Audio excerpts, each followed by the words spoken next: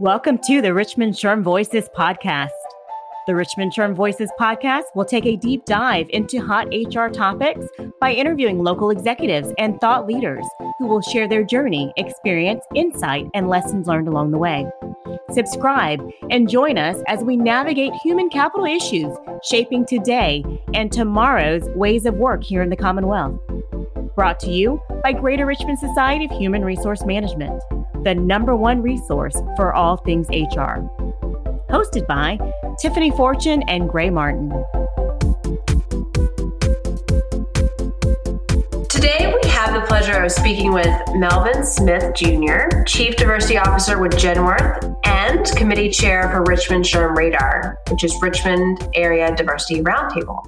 As Chief Diversity Officer, Mel leads and coordinates efforts to create and sustain a diverse, inclusive, and welcoming environment for all of Genworth's stakeholders. Mel's goal is to make diversity and inclusion Genworth's way of doing business. His vision is to advance our culture of belonging where open hearts and minds combine to unleash the potential of the brilliant mix of people in every corner of Genworth. You didn't go small with your vision, did you? No, I took a big step. Welcome to the show. Thanks for having me. Again, it's so great to have you as a part of our show, and of all things, to be the first guest for our first episode for Richmond SHRM. So we are so excited to talk to you this afternoon, and we have a lot to cover with you in a short amount of time. So I just want to go ahead and just dive right in. One of the things that really appealed to me about your background is you've been in diversity and inclusion for some time now, prior to your role at Genworth, and been part of the DEI world before DEI became, attractive, before it was a role in which people were seeking and seeking out for talent. So can you tell us a little bit about your journey? Yeah, sure. I've formerly been in this role at Genworth for 3 years, so been doing it a little while. Prior to all the social unrest and things that's going on, Genworth had started their journey a little earlier. But as my journey, the entire journey is I've been in this for a very long time. I'm a native New Yorker, born in New York City, raised in New York City. If you know anything about New York, it is the melting pot, true melting pot. Wow. So just being immersed in diversity, working on several projects throughout my life, all the way from the Leave No Child Behind initiative with David Dinkins to working with African Americans and Latinos, fighting for resources in New York, working with the Teenage Service Act with pregnant young ladies in junior high school and high school, working with Muévete, which is a Latin women's movement, Sister Circle, which is African women's movement, just been in the fight for a very long time. This makes up most of my journey. And people always ask me about, well, Mel, what is your role at Genworth? And I always tell them it's super simple. I just want to make Genworth a diverse and inclusive place to work, period. And they're like, that's it? I'm like, yeah, that's it. But the steps are complicated. And, the initiatives and the plans are all really difficult to do. But at the bottom line, at the end of the day, I just want to make Genworth a diverse and inclusive place to work. Our hiring is diverse and inclusive. Our development is diverse and inclusive. Our exposure, who we expose, opportunities we give to people. We mentioned as part of your bio that you also chair the Radar Committee for Richmond SHRM. Can you tell us a little bit about Radar? Yes, Radar. I'm super excited to be on that. It's actually, I'm not going to take all the credit. We have a great group of people that help us. Radar is sponsored by Richmond SHRM and various businesses throughout the Richmond community and surrounding. We meet monthly to talk about D&I things that are hot in D&I. We share best practices. We problem solve. We think tank. It's a great place for new organizations that don't have a D&I office to come and get ideas. It's a great place for HR people to learn more about D&I because you're sitting in a room with the SunTrusts and the Wells Fargos and the Altrias all working on diversity, inclusion, and practice sharing. The mission is to create an environment that ignites learning, awareness, and engages cultures, organizations, and communities. And we do all this through thought leadership, connections, networking, education, and relative initiatives. You get to learn so much about what your peers are doing, and you get to learn a whole bunch about what's going on in the world of DE&I. So Radar has hosted several virtual events. You had the Diversity Inclusion Symposium, and I think even with all of the shifts and everything else was going on, you had 260 participants, which is great.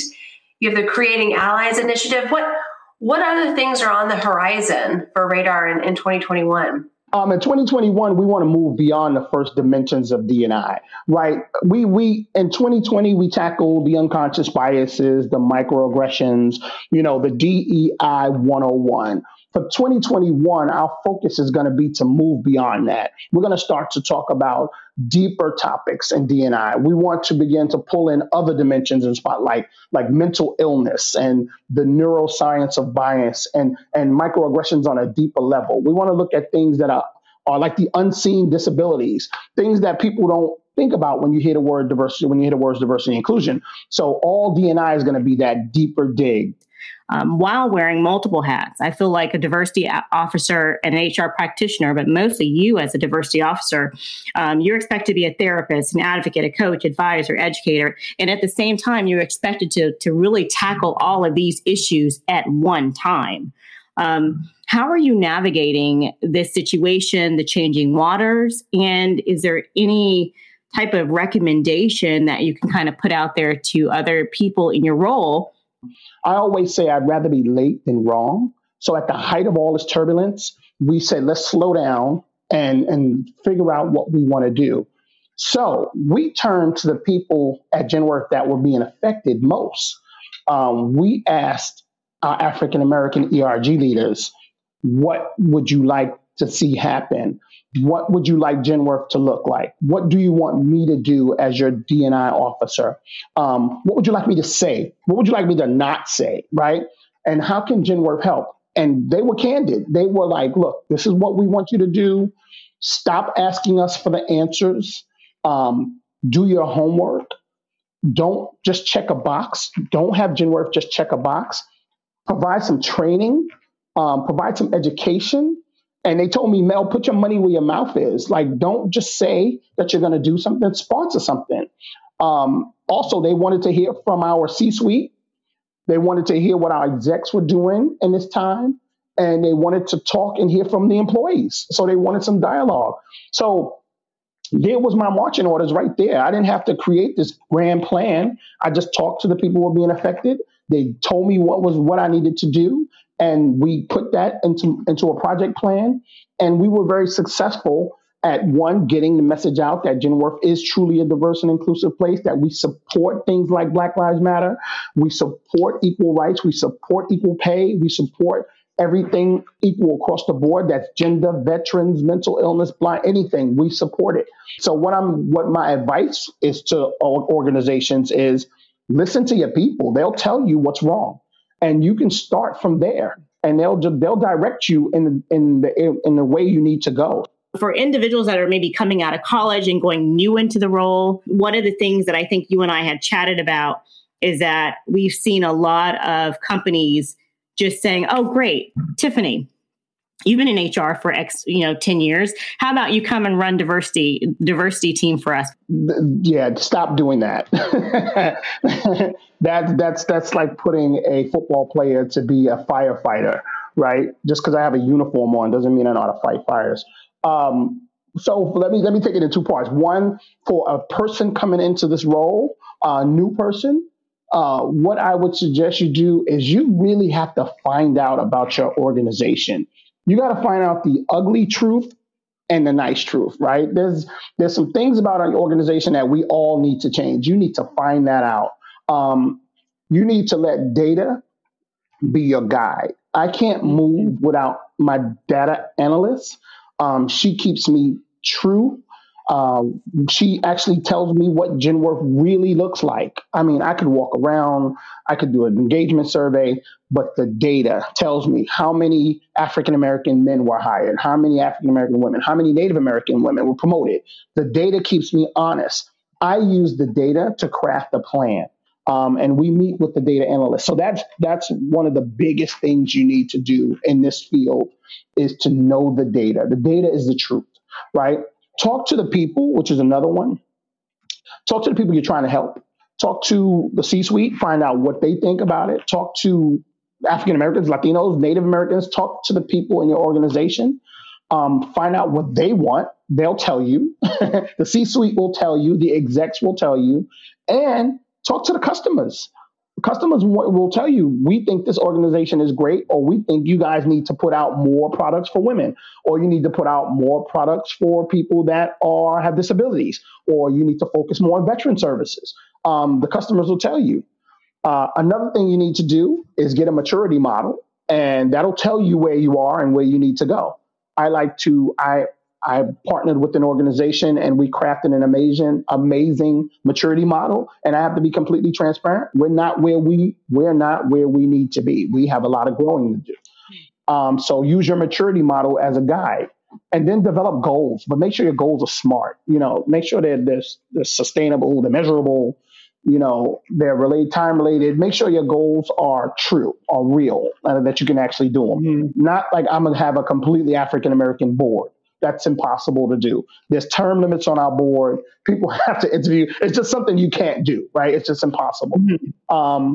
Learn, train, familiarize yourself with a lot of stuff, unconscious bias, microaggressions, allies, discrimination, emotional intelligence, history, Title IX, civil rights, affirmative action, executive orders, ADA, books you need to read. There's tons of books. My favorite book right now is one from Robin DiAngelo, White Fragility. I love that book, and I always tell people to read it. It's a great book. And then also you need to get certified. There's SHRM certifications. There's Cornell has a certification in D&I. Georgetown has one. Yale has one. So get certified. Give managers and hiring managers and execs. Everyone of color is not a D&I expert. And I have a LinkedIn post that I got from the New York Times that talks about that. And it says in that article, when corporations try to belatedly address issues of diversity, equity, and inclusion, they often drop the responsibility on their few Black employees. Don't do that. Mm-hmm. That's a recipe for disaster. Look for true experience, true credentials. Corporate America is just getting into D&I. So it's going to be kind of hard to find people that are really, really seasoned. I always caution myself when someone says, I've been in D&I for 20 years. I'm like, wait a minute, D&I as a career hasn't been around that long. So find people that have true experience and true credentials. Ask them questions like, tell me about a D&I initiative that you've led, right? What's the hardest thing about being a D&I practitioner? Ask questions that'll talk to experience and credentials. Use a reputable recruiting firm. Right now, everyone wants to be a recruiter for D&I because it's the hot topic. Find a reputable firm if you're going to work with a firm. And I was on a post. I'm being recruited a lot. So someone was recruiting me, and there was another person that was being recruited. And the first question out of her mouth was, "Can I work from home?" And I said, "No, you cannot work from home as a D&I practitioner. This is my bias here. You have to be in the office. You have to walk around. You have to see what people are doing. You have to be available for people to talk to. You have to be approachable. You have to be in the office." This job is about pulling people together, and it's extremely difficult to do virtually. As hiring a person to come into your organization and be a representative for D&I, that person has to be visible. You have to see that person, and that person has to talk to people. We get more people in my office just popping in because they just thought of something and they want to walk into my office and ask me. I get more people that way than scheduling interviews or things like that. And I get a lot of rich feedback from people walking by. What do you think has been the biggest contributor to your employees feeling free to come by and say, hey, can I chat with you about this? I try not to be the exec, like, the model exec who walks around. You barely see them. They're not in the cafeteria. They don't come to the events. I try to be very visible, and I try to be very approachable. I'll walk up to a person's desk that I don't know, and I'll introduce myself. I'll interrupt staff meetings. I'll go in a staff meeting. If I see a staff meeting, I'm knocking on the door. I'm like, hey, what are you guys talking about? What department is this? What do you guys do? So I think that has gotten around to people that I'm easily approachable, and I think people have taking advantage of it. Because like I said, I do get a lot of people popping in. I'd like to take us kind of maybe down a different road, because we started the conversation saying that 2020, on the heels of the Me Too movement, everything that has happened and transpired in 2020 to put such an emphasis on racial inequality. Are you ever concerned about companies, about teams that are just jumping on the bandwagon and not truly committed to DE&I? Yeah, I think it's going to give our profession a bad name. It'll backfire on them, because you're going to lose valuable people in your organization when they see that you're just checking the box. We call it blackwash, when you're just doing things just because you want to get it done and say you've done it. We don't want that, because I think that people that you're trying to help are going to see through it, and they're going to say this organization is either fake or phony, or you're going to create some separation amongst the employees, and you definitely don't want to do that, right? I think it's a horrible thing to do when you just check a box, or you just throw money at, like, Black Lives Matter. Let's just donate $200,000 and then never speak of it again. I mean, that's not how we do. D&I is a long journey. Everything in this field has taken a long time. It's taken us a long time to get where we are now. 2020 has put a spotlight on a lot of things, and it's helped in a great deal. I know it's been ugly, but it's out of the concrete grows a rose. There's a lot of good things that are coming because of the spotlight.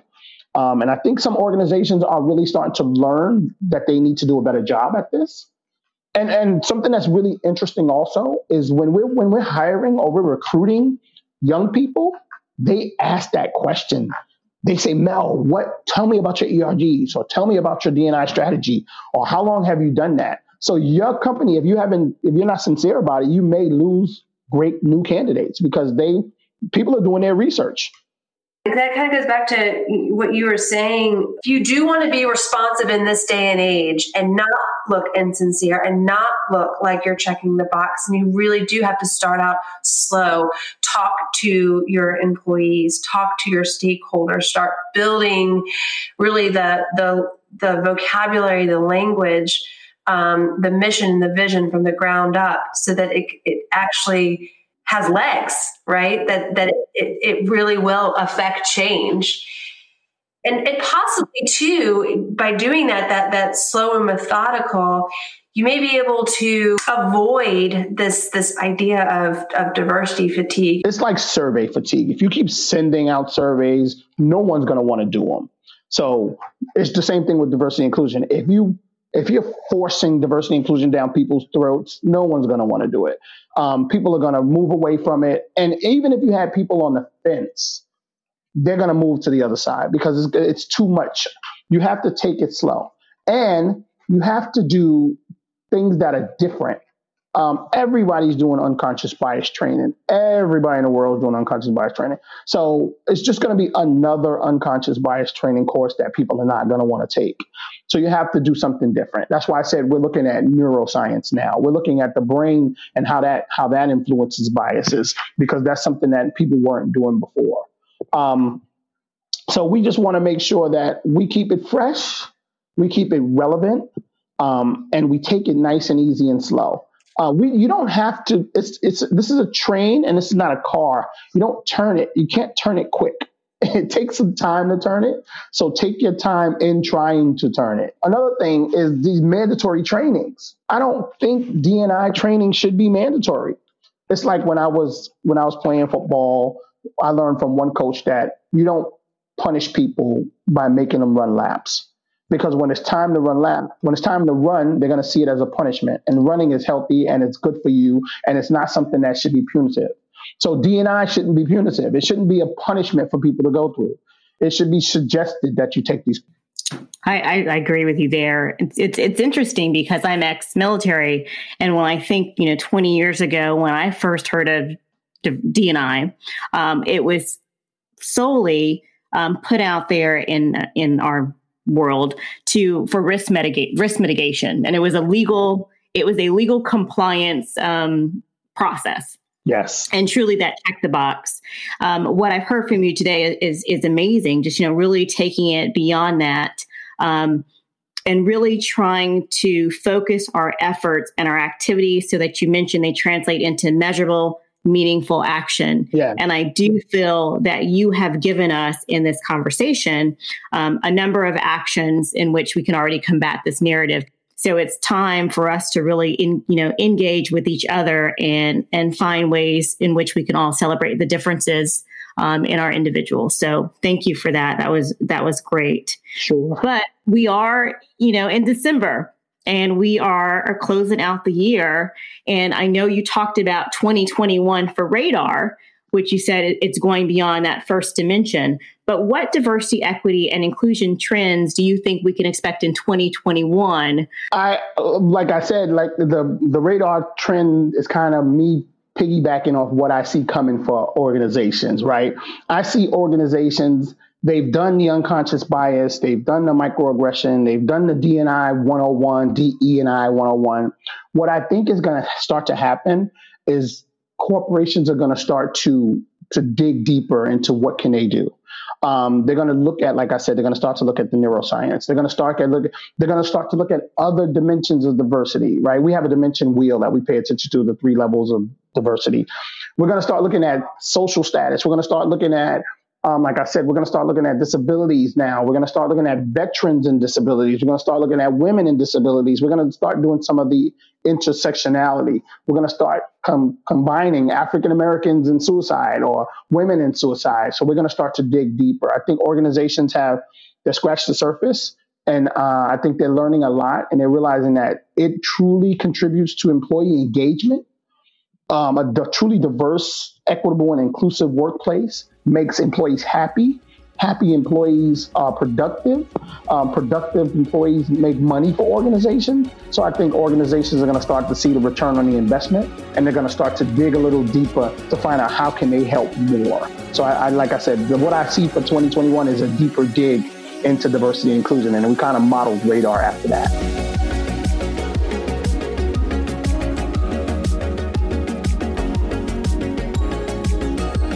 Wow, Mel, as always, you are a wealth of knowledge.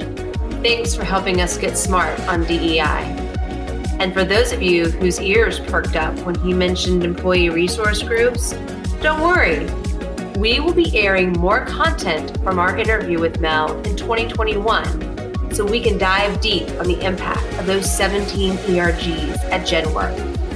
Also, Richmond SHRM will be hosting a virtual book club event on white fragility. Stay tuned for more information coming in January. Thanks for listening to the Richmond SHRM Voices podcast with your hosts, Tiffany Fortune and Gray Martin.